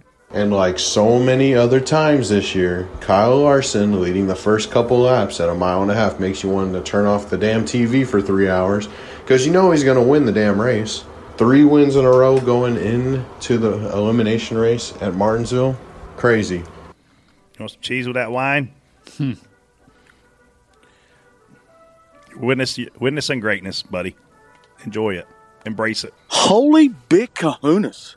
If you didn't think Kyle Larson was the best wheelman in NASCAR after his last lap pass attempt at Darlington, then him side drafting Kyler Reddick 3 wide for the lead, wow, that should seal the deal. Big boys. Big boys. Big boy. I seen you tweet about this. We should lock them 2 guys in the room, the last 2 callers. Let them fight it out. Yeah, I mean, Kyle, man, I'll tell you, Reddick made a move on the front stretch that was epic. I mean, it was a Dale Jr.-esque move at a plate track. Honestly, the way he pulled that off. And then going down the back, Larson realized how much momentum that 8 car had, and he literally just laid it right there on his right rear. You couldn't have put a sheet of paper between the 2 cars and it drug him back. They later made some contact getting into one, doing the same thing. I personally think Reddick was being a little too aggressive in that situation, but it is amazing how precise these guys can be doing this. It's awesome to watch. It's fun to watch 2 guys. Like, Kyle doesn't have anything to lose at this point right there. You know, he's already locked in, so he's shooting, aiming for the fan, like just like Tyler. Tyler wants to win. I guess Dale Earnhardt was doing this in the 80s before people even knew what this was. I think this is great. And it's dominant right now. I mean, if you're not willing to go out and block like an and side draft like an you're not going to make it in the Cup Series right now. So basically, you need to be in the Cup Series. You got to race like one. You cannot be a nice guy right now and expect to do well. It ain't going to happen. To leave an audio message 24/7, go to anchor.fm/doorbumperclear and click the message icon. We'll keep playing the best ones on the show each week. OfferPad question of the week. Happy Halloween week, guys. What usually happens at your home on Halloween? Brett. Depends on the year. Last year, I don't know what happened at my house at Halloween. A friend of mine, Rusty Rush, showed up with about 10 bottles of Herradura. And so instead of getting trick-or-treat candy, you got tequila shots. So, and Freddie showed up dressed as me, and I didn't even know he was me for a while. And I was the first one to go to bed at my Halloween party. My house Halloween is really fun. We have a bunch of haunted trails in our neighborhood. The people go all out to decorate these things. So when you go trick-or-treating, Casey, you may come up on a keg. You may come up on a wine bar, and obviously there's tons of candy and stuff to do for the kids. There's bounce houses in people's backyards. Like it is super duper fun, and it takes about 2.5 hours to walk this trail. So last year we were doing probably Xfinity race, I assume, truck Xfinity race on Saturday, something at Martinsville. So I was like, I obviously knew I was going to dress up like Brett. So we go to Brett's every year. So that's what we do. Our house, we put a bowl of candy in the front yard and go to Brett's house. But so before I could even leave, Brett texts me and he's like, or Megan texts me. She goes, some guy named Rusty's here, and I'm like, oh God. I'm like, by the time I said I might not even come because by the time this is 3 or 4 hours away. I'm like, by the time I get there, everybody's gonna be drunk because you cannot be around Rusty Russ and not do 5 shots of tequila at one time. It's not allowed. So I was like, oh man. Well, by the time I get there, I hustle down there. They were out on the trail. I met them at the house. And I dressed up like Brett in Brett's bathroom. And I come out, and Clint's the first one to walk in. Clint sees me. He's dying, laughing, taking pictures. Brett walks in and just looks at me. And he's just tequilaed out. He has no idea that I am dressed up like him. And everybody's laughing, and Brett's just staring at me. And he's like, well, what's going on? And I'm like, what? Do you not know? Look at my outfit. Is there a picture of this? It was on Twitter. He had a gap tooth. Have you never seen it? Had a red beard. It's hilarious. Well, here's the first thing I noticed, and I was like, Freddie. And this is me being as honest as I can be right now. I had no idea he was me, and I look at him and I go, "Are you wearing my socks?" and so people are laughing and they're like, "Hey, dumbass, he's you." And I'm like, "He's what?" I look at him, I was like, off. And then 20 minutes later, we're hanging out. There's still a bunch of people there. And we're downstairs hanging out. We're raiding Brett's bar. And I'm like, where's Brett? I got to tell him something. And they're like, I don't know where he's at. So I'm like, where can he be? So I go wandering around the house. And I'm like, Brett, wake up. Like, he's in bed already. It was like 8 o'clock, 9 o'clock. I'm like, damn it, Brett. I had to race the next day. I had to get my 8 hours of sleep, dog. TJ, what about you? I used to have this really cool Halloween bowl for candy, and it was like this. I don't know. It was really cool. And honestly, I think Shauna Robinson bought it a long time ago when I had her decorate a townhouse, and these kids stole it. So now I find it every Halloween. So now like every Halloween I like walk around like Easter. I'm like, wait a minute. I keep checking all these people's front porches and stuff, hoping to find that bowl, but I don't know. It's a constant trick or treat at the door, and I'm gonna send you guys a video. TJ, you would like this. You should bring your kids over. My neighbor has a 12-year-old son, and he has built all of these things around Halloween. You have never seen so many things in your life. There's all these creatures, and what do you call them things that move, like animatronics or something crazy? Like you go into their garage, and it's like a little haunted house in the garage. This guy, I think this 12-year-old kid's like famous on YouTube or something. I don't know. I'll make a video of it. I'll probably get shot at today when I go do it because I don't know if they expect people there during the day. But I'll make a video of it and send it out. It's crazy. Yeah. There's a lot of cool things. Halloween's kind of becoming like Christmas. People are putting those music things up with things dancing in their windows, and Halloween's kind of getting to that point. Yeah. Go get a cash offer on your home today with our presenting sponsor, OfferPad.com. When you need mealtime inspiration, it's worth shopping Kroger, where you'll find over 30,000 mouth-watering choices that excite your inner foodie. And no matter what tasty choice you make, you'll enjoy our everyday low prices, plus extra ways to save, like digital coupons worth over $600 each week. You can also save up to $1 off per gallon at the pump with fuel points. More savings and more inspiring flavors make shopping Kroger worth it every time. Kroger, fresh for everyone. Fuel restrictions apply.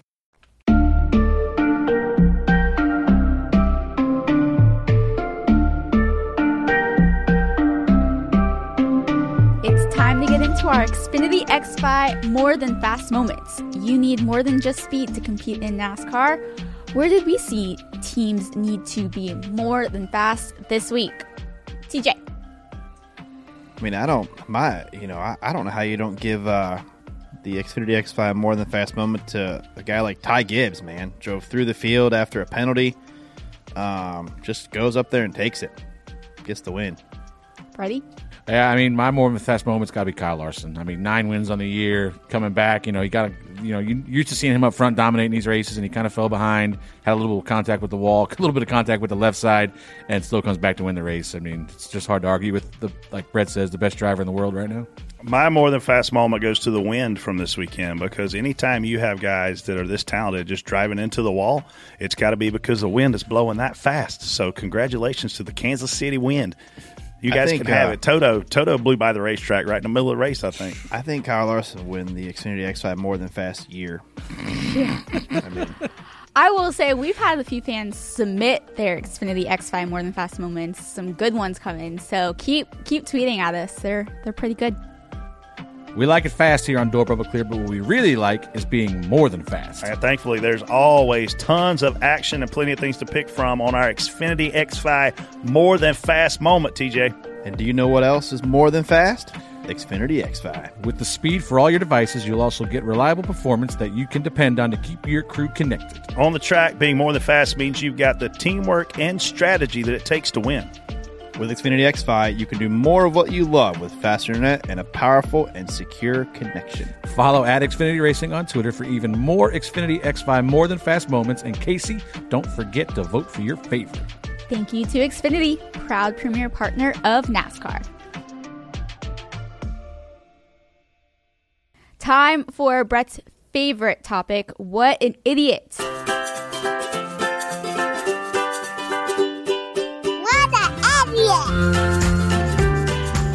Leaving the airport yesterday. Get into my car, pay my parking deck ticket, get on the road, and I'm driving out, and there's a Toyota in front of me, and she's in the left-hand lane. At the time, I don't know, it's a lady. And she proceeds to slow way down and get into the left-hand turning lane. I am 2 lanes over in the far right-hand lane, and all of a sudden she turns her wheel 90 degrees to the right, stands on the gas, and drives into my driver's side door and completely demolishes my truck. So my what an idiot goes to people that drive and do not pay attention to their surroundings. This lady, her car was absolutely destroyed. Nobody was hurt her. I wouldn't be making fun of how stupid she was. But that's essentially my what an idiot for the week. What? So did you say what an idiot? Is that the word you used? I don't know what I said. I jumped out of my car and I was like, what the was that? So she got mad. She started cussing me, and I was like, thank God this is a woman. And I got back into my car and waited for the police to get there. My what an idiot. I don't know. I could go around the table and just pick people here. I see Casey broke the strap on the back of her phone somehow. He did. What an idiot. TJ's what an idiot last week wasn't anything. I mean, hasn't picked one in like 3 weeks now, so he could be an idiot. I just like everybody, man. But I do have to give it to my best friend, Spotter Brett, next to me. What'd I do? For picking the Charlotte Panthers this week in our Survivor pool. A team that lost 3 games in a row before this weekend. Thought they were going to turn around. And Brett essentially bet $11,000 on them this weekend. I'm out, but I was going to bet the 49ers if I didn't pick the Panthers. So either way, I was going to lose. I was going to be an idiot. Yeah, I didn't want to use a really good team. So my chance at $12,000 is gone. What an idiot. Fair. I'm going to go with a guy that's been in the building recently and took out 2 playoff guys. So that's just a no-no in my opinion. I don't think, I know it was a mistake, but at some point you got to draw the line and say, hey, I'm going to be here all next year. This is my learning year. These guys are running for a championship, so I'll go ahead and give it to Sam Mayer. Ooh, well, Sammy. TJ's coming back Xfinity race next year. We know who one guy is not spotting for. True.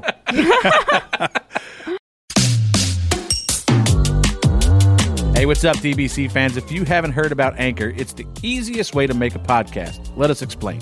Well, first of all, Freddie, the best part is it's free. There's nothing better than using a free, awesome service. To make the process simple and easy, there's creation tools that allow you to record and edit your podcast right from your phone or computer. Anchor helps people find your show by distributing the podcast for you, so it can be heard on Spotify, Apple Podcasts, and many more platforms. Also, you can make money from your podcast with no minimum listenership. I like money. It's everything you need to make a podcast in one place. We love using Anchor. It's a great platform that lets us hear from the fans in Reaction Theater with Anchor's Leave a Message feature. So when you create your account with Anchor, you can also utilize their feature and make your own podcast. TJ will be your first guest. So download the free Anchor app or go to anchor.fm to get started. That's ANCHOR.FM to get started. So, Freddie, obviously you had the COT test a couple weeks ago. You missed last week's show. COT. It's still a car tomorrow. It's still a car tomorrow. Oh, my gosh. How old are you? 46, I think. Is there anything from the test that you can tell us that surprised you in a good or bad way?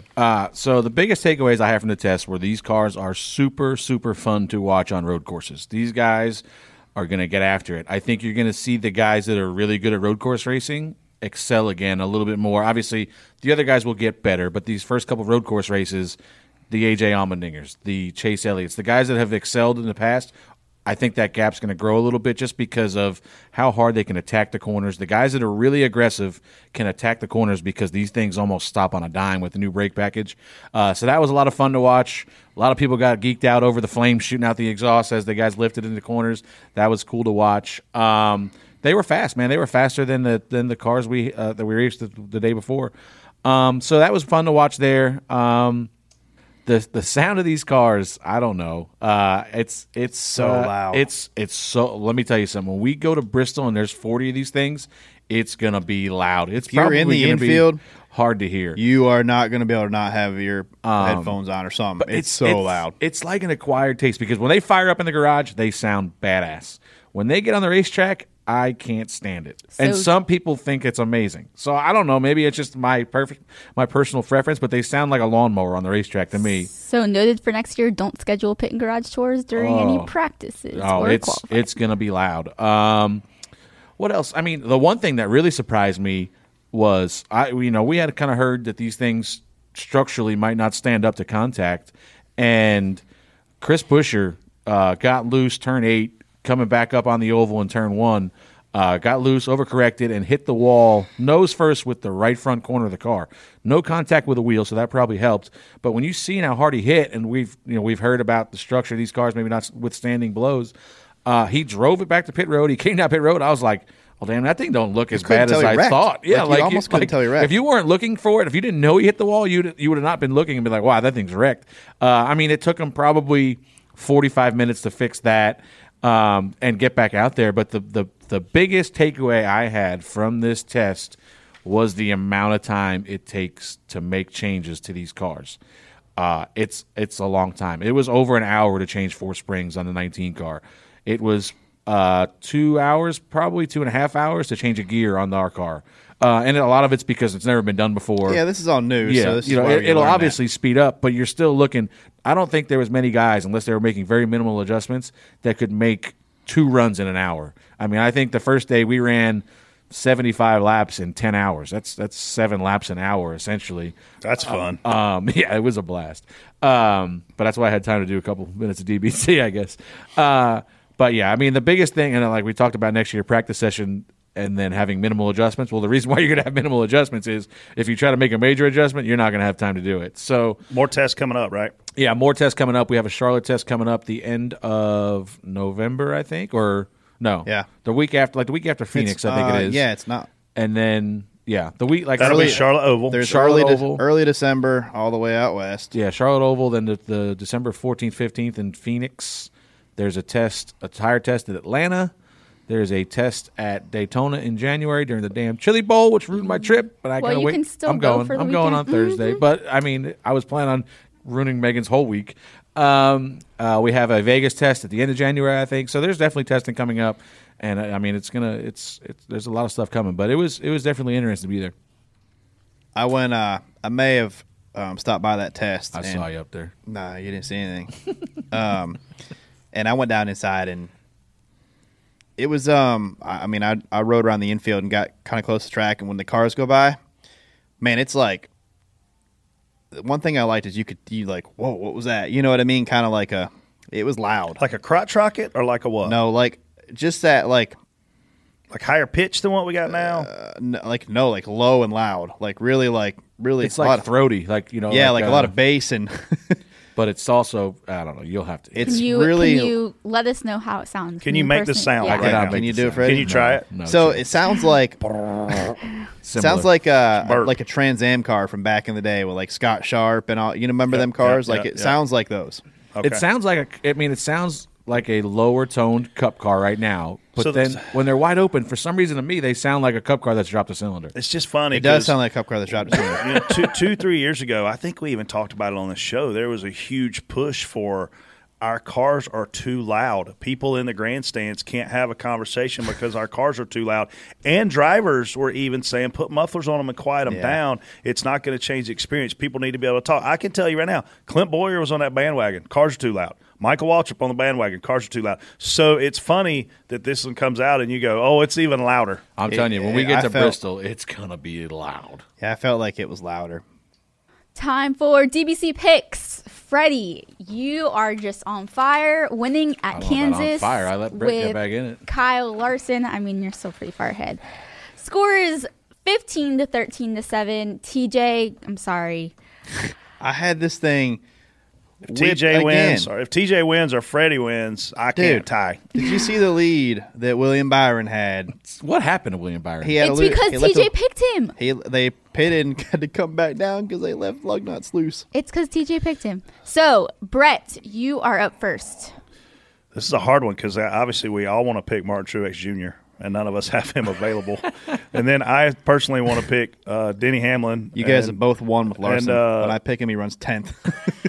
Denny Hamlin is also not available for me, or Freddie, or TJ. Man, I'm going to have to go out on a limb here and go with a guy that I think is going to be racing with a purpose. And I think that guy has a cool beard going right now. His beard game is up there with mine. Ryan Blaney. TJ. I'm going to go against everything that I've done this year and jinxed all year, and I'm going to go with the 2. That's what I was going to pick. Good pick, TJ. I will pick Kyle Busch. Well, we are headed to Xfinity 500 weekend, which I'm pretty excited about because I will be there.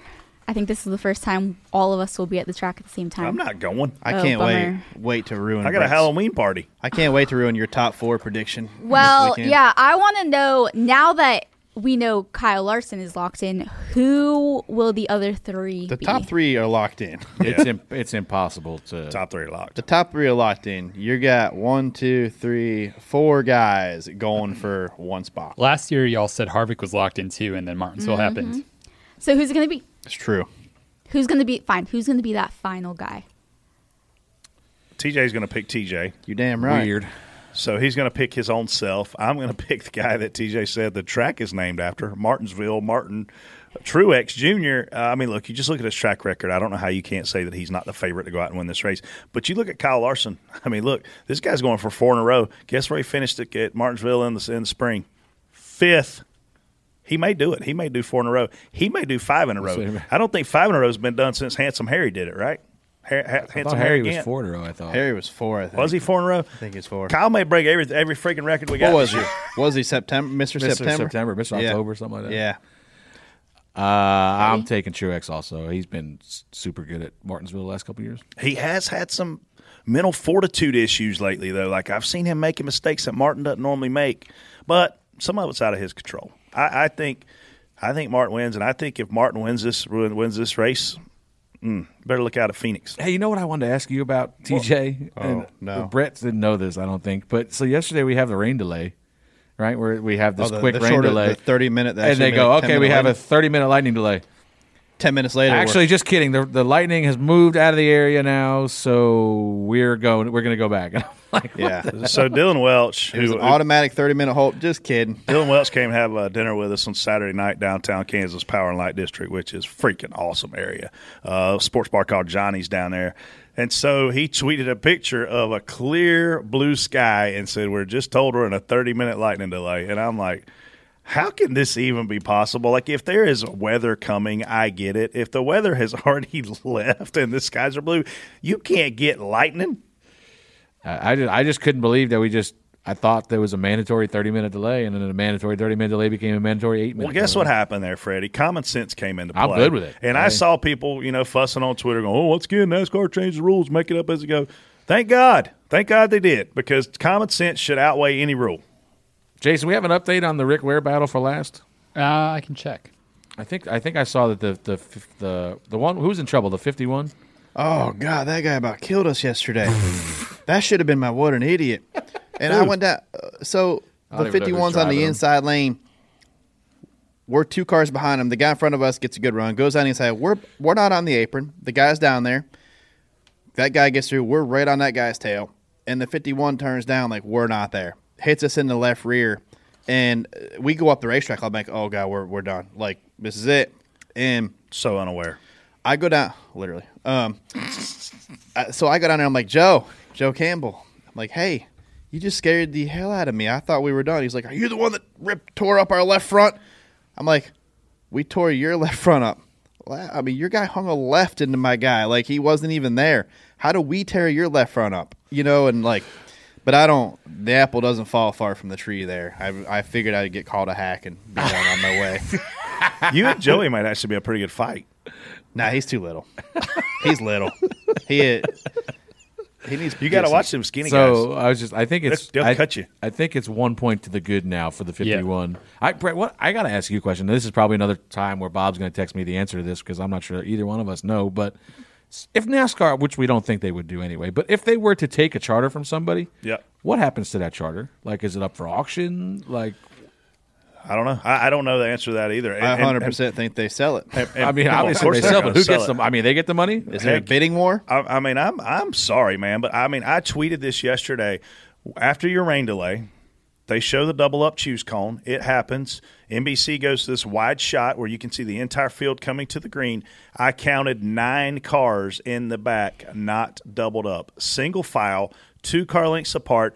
If you're not there to race in this day and time, you are part of the problem. You are part of the reason why we don't have fans in the stand. You can't have 20-25% of the field out there not wanting to race. We start 36 cars guaranteed, up to 40. If 25% of the cars are out there to ride, not race, get the rid of them. So one thing that I did see yesterday too, and you probably saw it a lot, is we double up and pick, and they did a fairly good job of getting guys out of the way before you pick. But on a lot of restarts near the back, we were getting to the end of the backstretch, doubled up, and guys were pulling out of line and laying over.